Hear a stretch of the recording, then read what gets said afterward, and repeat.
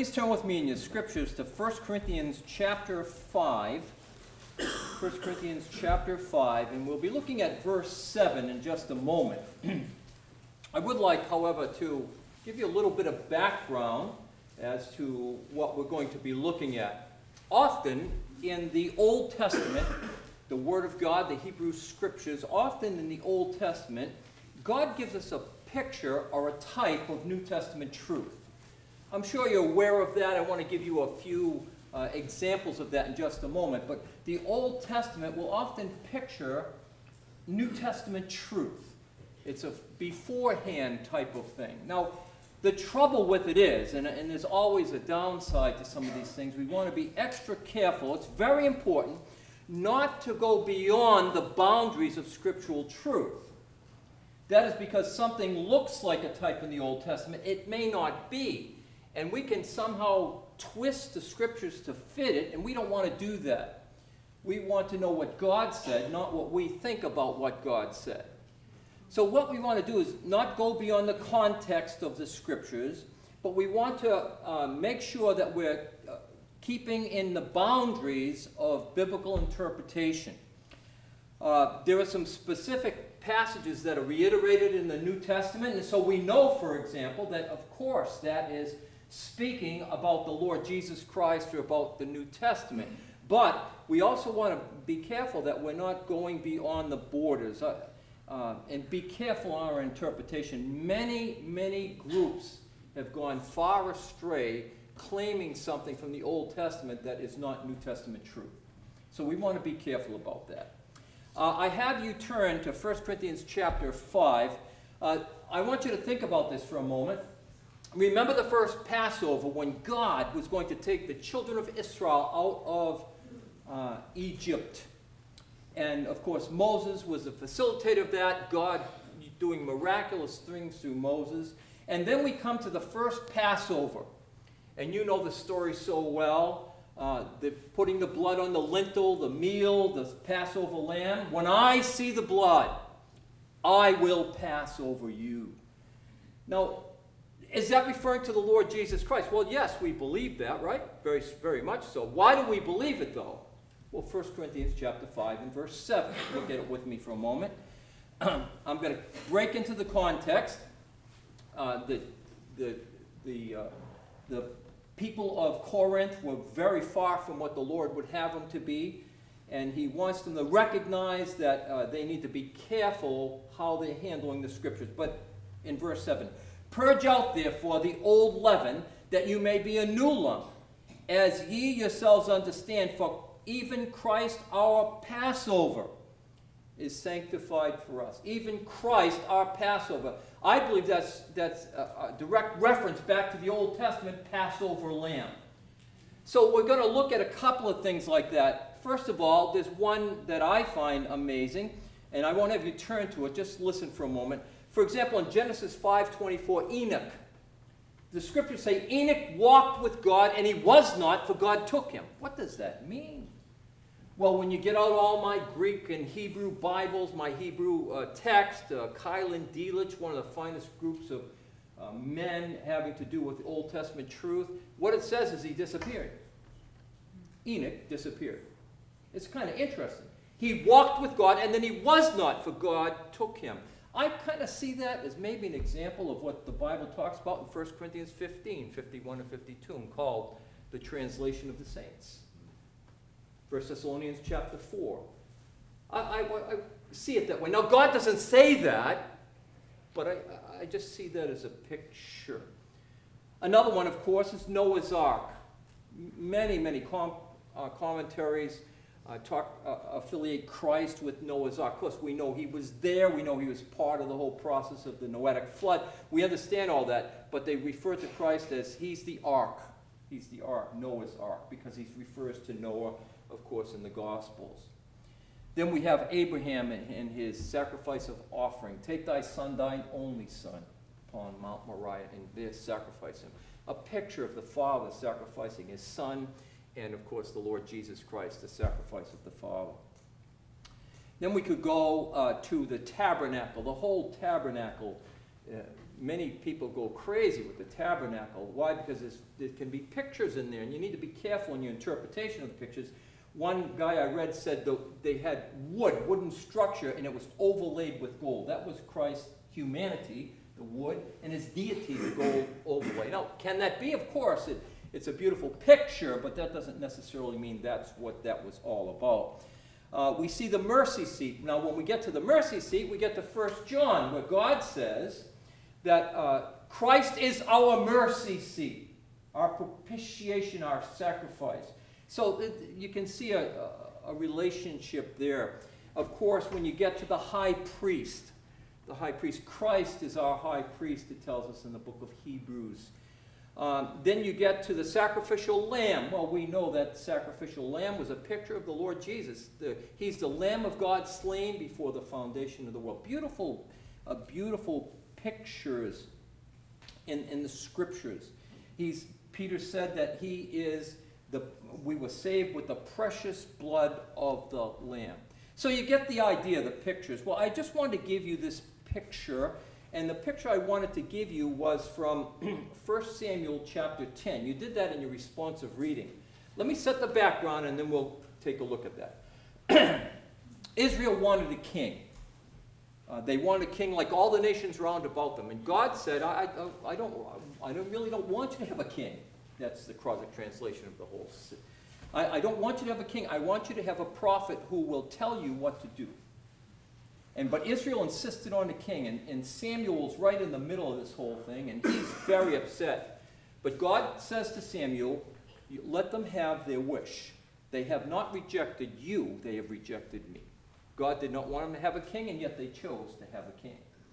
So Samuel now is going to facilitate that, and that he is among the tribes, and he picks Saul, whom God allowed the nation of Israel to have.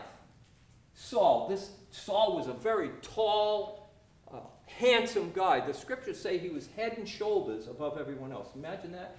Tallest guy around. Do you ever see a very, very tall person? Very tall. I tell this story often because when my kids went to First Baptist Christian School, when they first got there was a teacher there, and he was 6 feet 11 inches tall.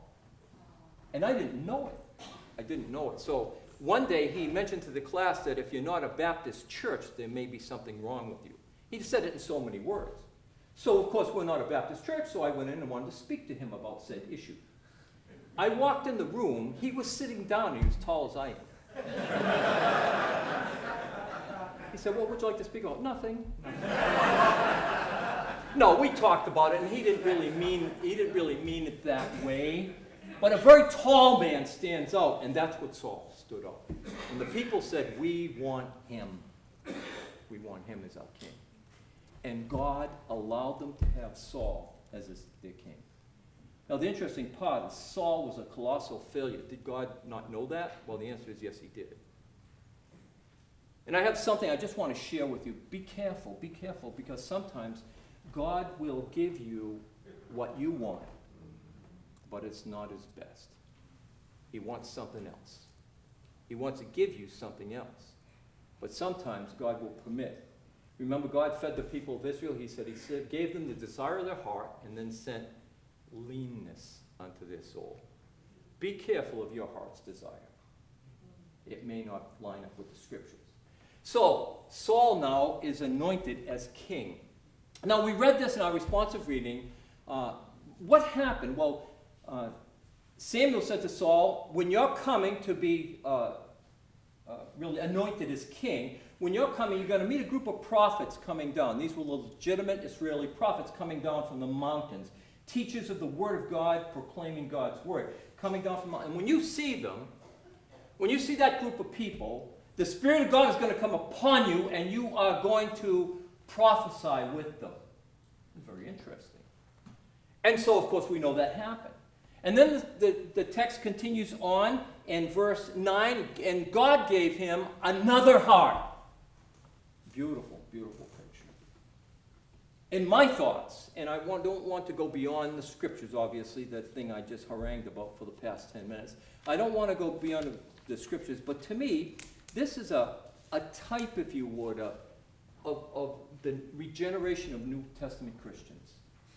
It's a picture in my mind, at least, and I want to be careful again, that God, upon regeneration as a New Testament Christian, and we'll discuss that in a moment, he gives us another heart. He gives us, the Spirit of God comes upon us, and we become, head with me to 2 Corinthians 5. You're very familiar with this passage, of course. 2 Corinthians chapter 5. Look with me, please. And you're familiar, I know this, so I won't take a great deal of time. We'll break into the context again. Verse 17. Therefore, because of God's work in the life of an individual, therefore, if any man be in Christ, he's a new creation or a new creature. Old things have passed away. Behold, all things have become new. Now, if you look up this word regeneration in the Bible, it's used a couple of times in the Bible, but if you look up the word regeneration, it refers to a spiritual birth. It's not another physical birth, but a spiritual birth. It's what we call the new birth, or being born again, the scriptures tell us. It's the new birth, or being born again. It's a spiritual renovation. Upon believing on the Lord Jesus Christ, Ephesians chapter 1, and the Corinthian passages, obviously, upon believing on the Lord Jesus Christ, the Spirit of God comes to indwell us, and we become a new creation in Christ Jesus. A new heart God gives unto us as born-again believers. Now, you know that. If you also look up the word a little bit further, the regeneration also has to do with the Lord Jesus Christ when he returns to set up his millennial kingdom on earth. It's called the regeneration of Israel, where he makes all things new for the nation of Israel following the Great Tribulation period. But I want to look at this because this new birth and regeneration, it's not, those things are not successive stages in the Christian life. Not at all. They all happen at one time. I know there are groups out there that believe you believe on the Lord Jesus Christ and sometime later receive the Holy Spirit. That's not true. That doesn't line up with the scriptures at all, but that's what they believe. And so remember I told you, taking things out of context can really give you a real problem. But the Bible tells us the moment you believe on the Lord Jesus Christ, the Spirit of God seals you upon believing, and you have the Spirit of God dwelling in you. So they're not successive stages. They refer to one event in the Christian life, one event that takes place upon believing. So I'm born again, I'm regenerated, I'm a new creation in Christ Jesus the moment I believe. Now, why am I saying that? Well, because we need to recognize, I know you do, so I want to refresh your memory, we need to recognize that that's a work of God in one's life, a precious work of God. Believe on the Lord Jesus Christ, and thou shalt be saved, the Bible tells us. God's mighty work. Now, how does that work? Well, I was walking through a field one day or something like that. Well, I don't care where you were, and I don't care what you were doing. You had to believe the Word of God. None of the circumstances have anything to do with it. It's interesting. Not a thing to do with it. What had to do with your spiritual regeneration is you believed on the Lord Jesus Christ. Now, God may have brought circumstances into your life. I understand that. But I also recognize this. It had to be you heard the Word of God and believed. Let's look at that. Head with me, please, to where do I want us to go? Let's go, please, to let's go to Hebrews 4. Very well-known passage to you, but Hebrews 4:12. It had to be you heard the Word of God in Hebrews chapter 4 and verse 12. Now, someone could have verbally given it to you. You could have read it somewhere, heard it somewhere on the radio or television or what, someone mentioned it to you. But someone told you about the saving grace of the Lord Jesus Christ and that He was the way, the truth, and the life, and no man comes to the Father but by Him. And whatever the circumstances of life, God made you one of his children because you believe the word of God, not necessarily the circumstances. We've had tremendous things happen to believers. I've been part of a lot of it because I was intimately part of people's lives. We had one couple that lost a baby in stillbirth, and it was such a horrific factor in their life, and obviously it is that. And the wife believed on the Lord Jesus Christ because of that. Is it wonderful? Now, be careful. Is it because the baby died, or is it because she heard the word of God? You have to be careful there, don't you? Because some people think circumstances determine the outcome. They do not. Some people who have not lost a baby in stillbirth believe on the Lord Jesus Christ. So we want to be careful about this. We're always trying to make the circumstances fit.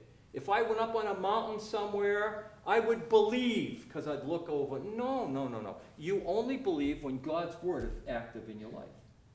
The circumstances is secondary. So in Hebrews chapter 4 and verse 12, notice, for the word of God is living and powerful, and it's sharper than any two-edged sword. It pierces to the dividing asunder of soul and spirit and joint and marrow, and it is a discerner of the thoughts and intents of the heart. It's by the word of God working, born again, not of corruptible seed, like silver and gold from your vain manner of life, but with the precious blood of the Lamb. The word of God working in your life convicts you of sin and righteousness and judgment by the Spirit of God, and you believe on the Lord Jesus Christ. Let's go, please, quickly now to Titus chapter 3. Titus chapter 3. The Word of God working, and then the Spirit of God coming to indwell, in the book of Titus chapter 3, is that renovation, that newness of life that comes the moment the Spirit of God comes to dwell within you. Titus chapter 3, these are passages, again, you're very familiar with. Titus chapter 3. Look with me, please, at, go ahead to verses 1 and following. Paul reminds Titus, make sure you put the brethren in mind of this. Make sure they recognize this. And skip down to verse 5. Not by works of righteousness which we have done, but according to his mercy he saved us by the washing of regeneration and the renovating of the Holy Spirit. It's the Spirit of God's work. Look at verse 8 of the same passage. This is a faithful saying, and these things will I affirm constantly, that they who have believed in God might be careful to maintain good works, which things are good and profitable unto men. So you're not saved by works, but once you're saved, God expects you to do good work. You're not saved by Him, but once you are, now God expects you to do things that will be pleasing to Him and serve, particularly the brethren. As we have opportunity, let us do good unto all men, Galatians says, Paul said in Galatians. Let us do good unto all men, but especially those who are of the household of faith. There are people who do wonderful, meritorious things outside of the church, and we're thankful you do that. Hopefully, when you do that, you represent the King of Kings and Lord of Lords. But that's not necessarily your calling. You do that, and that's wonderful, and we're glad you do that, but service within the local assembly is what God's looking for, to serve the Lord right here among us, exercising those spiritual gifts. So, we're talking about regeneration, if you would, or a reviving. What happens? Well, the Spirit of God comes to indwell me. Now, I will have you turn there. Head with me to 1 John, please, 1 John chapter 5. Once I believe on the Lord Jesus Christ, the Spirit of God does His work within me, and now, being born again, the Spirit of God wants to lead me and guide me in this present life. God didn't save you necessarily so that you'd go to heaven, though that's the end result. And we're thankful for that. We're going to heaven. But if that was God's ultimate goal, the minute He saved you, He would kill you. Right? Just take you to heaven. Why? Oh, He's finally saved. Great. Phew, gone. No. God saves us so that we'll serve him here on earth. We'll be his representative here on earth. We're in 1 John chapter 5. Look at verse 1. Whosoever believeth that Jesus is the Christ is born of God, and everyone that loveth him, that is begot, loveth him also that is begotten of him. So that's the fellowship of the believers. We have love for one another. Why? Because we're brethren in Christ Jesus. But it's believing on the Lord Jesus Christ. The Spirit of God seals us, and now the Spirit of God wants to do his work in us and through us. It's very, very important to recognize that. So this renovation or this sanctification now leads to our purification. What does that mean? Well, because Christ died for our sins according to the Scriptures, you are forgiven for all the penalty of sin, past, present, and future. There is therefore no condemnation to those who are in Christ Jesus. The wages of my sin was death, but Christ paid that price for me. Say, well, what are you talking about? I know all that. Well, good. I'm glad that you do. I'm just refreshing here just for a moment. But realize this, and it's hard to kind of wrap our head around it all the time. A Christian may suffer, how can I say this? Okay, a Christian may suffer the consequences of sin here on earth, right? But they will not experience the penalty of that sin in glory. They've been forgiven. So you may suffer the consequences. If you do something awful to your body, God is not necessarily going to give you a new body. I mistreated myself as a young person. I mistreated myself terribly, terribly, physically, mentally, and every other way. But now the physical part is starting to show up. I ran hundreds of miles when I was doing boxing with the old cruddy Converse sneakers, flat. Ran and ran and ran because your legs needed to be tough, and ruined my knees. I did all kinds of sports, and it frightens me. People have their kids involved in sports so much. You only get so many joint moves, After that, it doesn't work so well anymore. But I did all those things. I'm suffering the consequences of that. I'm not saying that was necessarily a sin, but just giving it. If I did illegal things, I could suffer the consequences of that. There's marriages that have suffered the consequences of sinful behavior. We recognize all that, but I'm no longer guilty before the Lord for the penalty of that sin. That penalty of condemnation unto damnation. So we want to look at that just for a moment. Head with me to Colossians chapter 2. Colossians chapter 2. Now, why am I saying all these things? Because following our regeneration, being born again, is something God calls sanctification, or being set apart unto God. A new life, if you would, in Christ. We're in Colossians, and we're in chapter 2. Let's look at verse 9 for a moment, please. Colossians 2:9. Notice in Colossians 2:9, for in him, talking about the Lord Jesus Christ, in him dwells all the fullness of the Godhead bodily. And you are complete in him, who is the head of all principalities and powers, in whom also you are circumcised with a circumcision made without hands, in the putting off of the body of sins of the flesh by the circumcision of Christ. So this is a spiritual act. It wasn't a physical act. He died physically on Calvary's cross that we might have spiritual life in him. We don't have to go through anything physical in order to be born again. Some people believe that. There are many groups out there that believe different aspects of this. You have to do something. There's churches up and down the street that believe that you have to do something to be saved. If you go up to the church up near the corner on the right-hand side as you head that way, north on Route 1, that group believes you get to heaven by doing good things. By doing good things. We need to be careful what God says about that. Notice in verse 13, he says, and you being dead in your sins, in the uncircumcision of your flesh, hath he made alive together with him, having forgiven you all trespasses. Everything's forgiven. So we are no longer under the penalty of sin, though we can in this life, as we operate, as we walk, we can become subject to the consequences of sin here on earth, even after we're saved. So that's what I want to talk about for a moment, if we can, is because of our regeneration. Head with me to 1 Thessalonians chapter 4.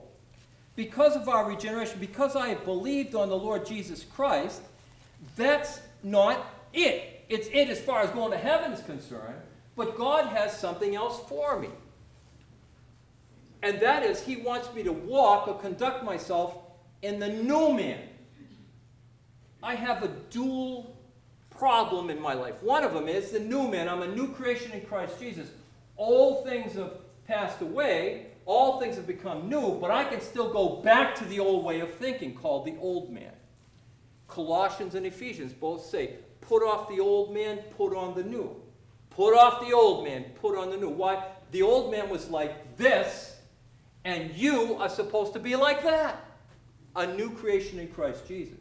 It's not our old way of thinking. We have a new mind, and that mind is the mind of Christ. What is it that he wants from me? And I remember years and years ago, there was a slogan out there, and it bothered me almost from the start. But it was, what would Jesus do? And what they used to do is look at the Gospels. What would Jesus do? What would Jesus do? And they completely eliminate the epistles. Listen, that's his word as well. Look in the epistles to see what God wants you to do. The epistles are written for us to know who he is and his purposes and how we need to conduct our life. So when you ask, what would Jesus do? Don't stop at John. Keep going to see what he'd have you to do. All the way to the end, even the book of the Revelation that talks about things to come. We're in 1 Thessalonians chapter 4. Look at verse 1 for a moment, please. 1 Thessalonians 4:1. Therefore, them that, let me read that again. Furthermore, then, we beseech you, brethren, and exhort you by the Lord Jesus Christ, that as you have received of us how you ought to walk, conduct yourself, abide, how you ought to walk, how you ought to walk, and to please God, so you would abound more and more. Walking. Now, Pastor Rob has done such an excellent job over the few weeks in Philippians. He's done a good job right from the start, but Philippians particularly. When we're talking about the gospel is the good news that you don't need to die and go to hell. That's right. That you don't need to earn your salvation. But when we talk about the gospel, it's also the good news of new life in Christ. Not only am I born again, but God gives me the strength to carry on. He doesn't dump you by the curb. Okay, wait till you die and I'll see you in heaven. No. We're now indwelt with the Spirit of God, who is Christ himself, the Father himself, and the Spirit himself. The triunity dwells within us. And as that happens, God gives us the ability, the strength, and the wisdom to walk with him every single day. So I can put off that old life. Before I was saved, I was not able not to sin. Before I was saved, I was not able not to sin. Now that I'm saved, I'm able not to sin. And God wants me to walk in that new life.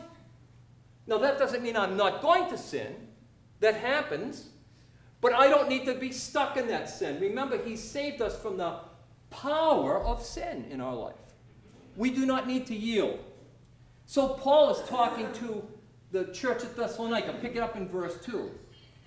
For you know that the commandment of the Lord that we gave you by the Lord Jesus Christ. For this is the will of God, even your sanctification, that you should abstain from fornication, and that every one of you should know how to possess his vessel in sanctification and in honor, not in lust, the lust of sensuality, even as the Gentiles who know not God. See, don't conduct yourself like the world. Why? Because you're a new creation in Christ Jesus.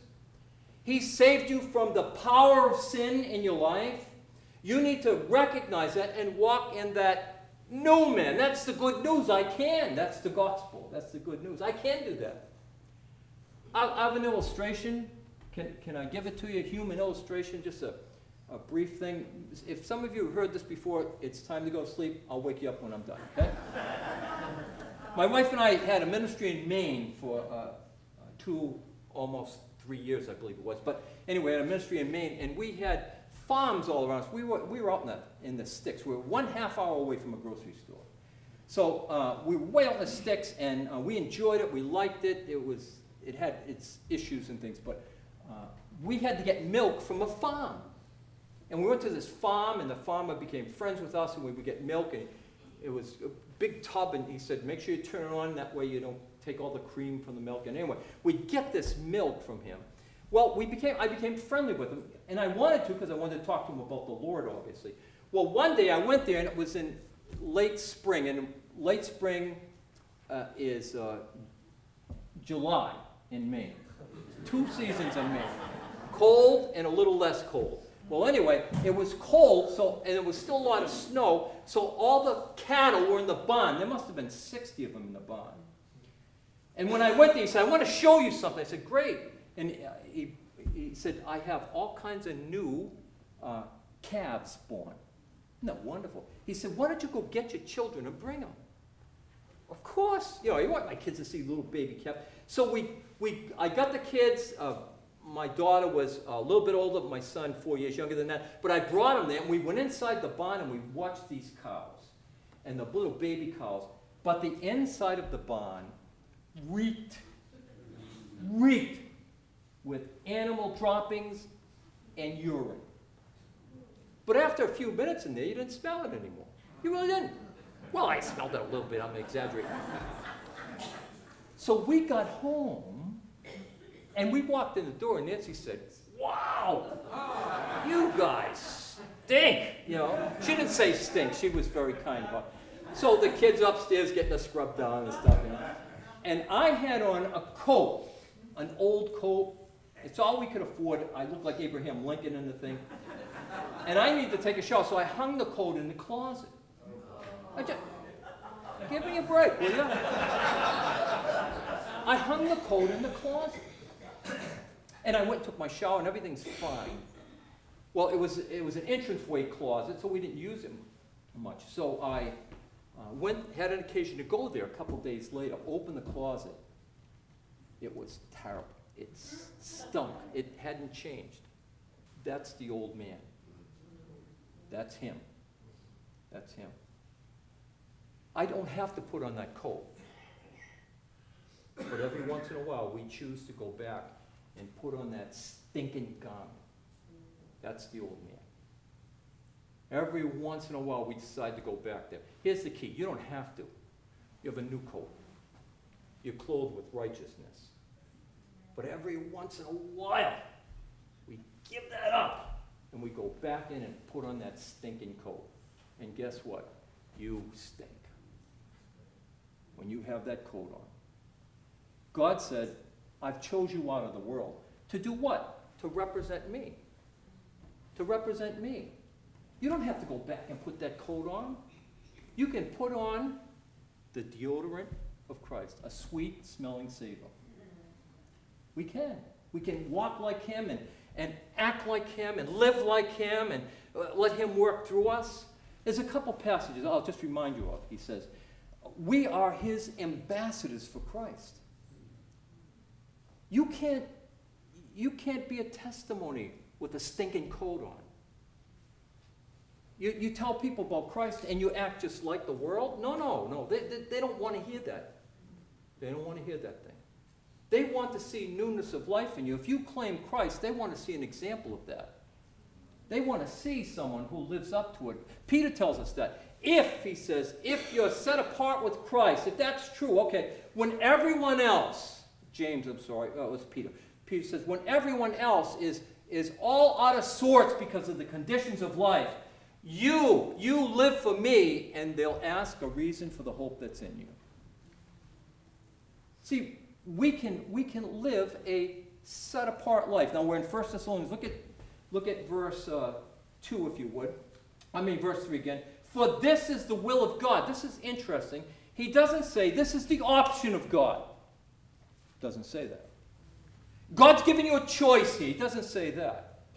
This is the will of God. This is what God wants. But he'll permit you to do otherwise. He'll permit it. But it's going to cost dearly.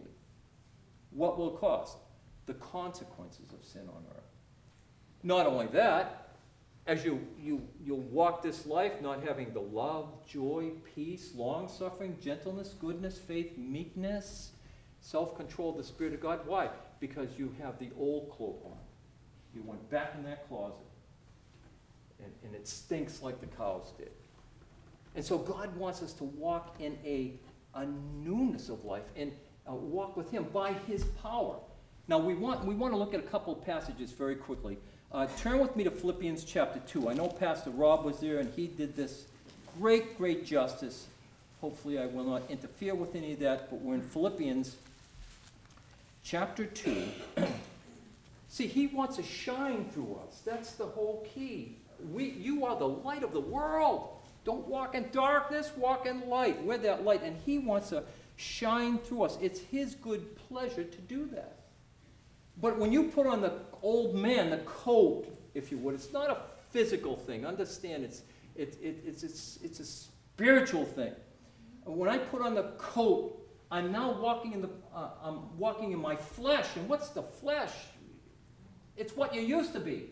That's why you believed on the Lord Jesus Christ, because you knew that guy was rotten.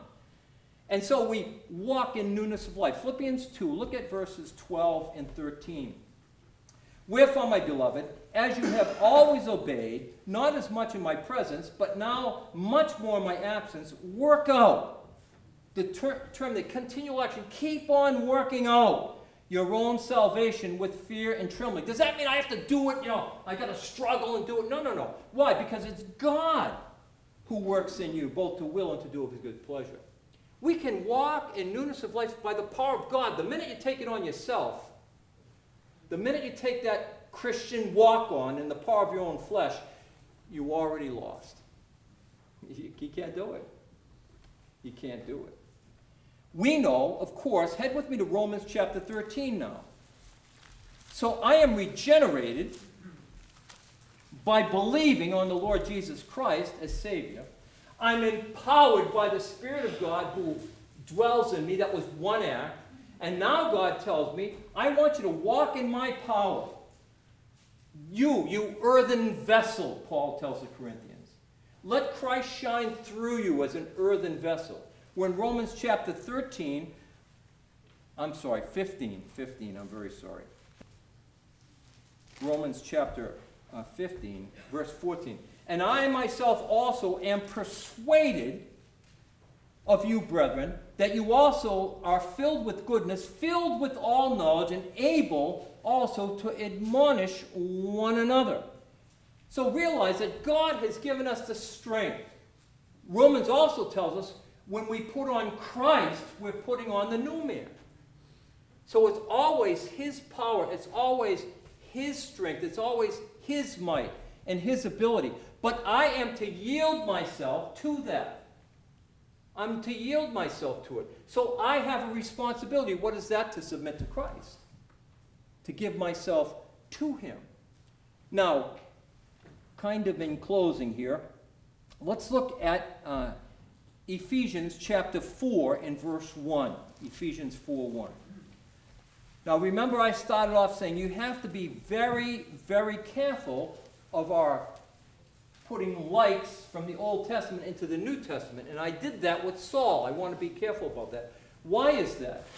Well, because I believe Saul was born again, an Old Testament born again believer. The minute he believed, God gave him the Spirit and a new heart. I believe that. That doesn't necessarily mean that I'm exacting, because there are many people who don't believe that Saul became a Christian. And that's okay. I don't want to argue with them. But all I want to do is point out, if Saul indeed did become a Christian and believing the Word of God, his sanctification fell completely apart. And you can look at the destruction of the life of King Saul. his end on this earth was terrible. Now I trust I'll see him in heaven. I trust that so. I do not know that for sure, but I trust that so. And listen, you've been given new life in Christ if you've believed on the Lord Jesus Christ. Don't make your life a train wreck while you live here on earth. And I've seen many Christians do that. They're saved, they go on to heaven, and thank the Lord for that. But their life becomes a train wreck here on earth. Why? Well, because they go over to the closet, they open it up and say, I like some parts of that old man. And they put it back on. And as a result of that, they live a life of total destruction here on earth. Are they going to heaven? Yeah. Oh, yeah. If they believed on the Lord Jesus, the only reason they're going to heaven is because he said so, not because they acted. That's the only reason. Now, we're in Ephesians chapter 4 for a moment, if we could. Look at verse 1. Paul talking about the Christians at Ephesus. And I want to remind you, I talked to the men about this on Saturday morning. We have a men's meeting on Saturday morning at 7 a.m. But we talked about this just for a minute. If you take the church at Ephesus as an example, just as an example, the first generation, when Paul went to Ephesus and taught the Word of God, they believed, and there was a great group of believers there. And they grew and they flourished, and Paul was thankful for them. But then Paul has to start writing some more letters to Corinth. Sending some people to Corinth, Ephesus. Now, why was that? Because they were slipping away from the things of the Lord. And Paul had to remind them through his representatives about this. And then when you get to the book of the Revelation, it was only 3 generations later, the church at Ephesus no longer stood for God. Only 3 generations later. Now, we've been around here a long time, more than 3 generations. And I like to think, and I believe with my heart, that we represent the Lord here. But we're only a generation away from destruction. We're only a generation away. Why? If you let the Word of God slip.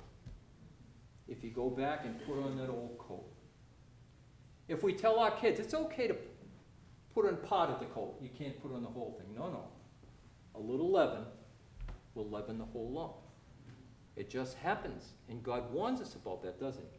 So Paul says to the church at Ephesus, I therefore, the prisoner of the Lord, beseech you, beg you, plead with you, that you walk worthy of the calling with which you were called.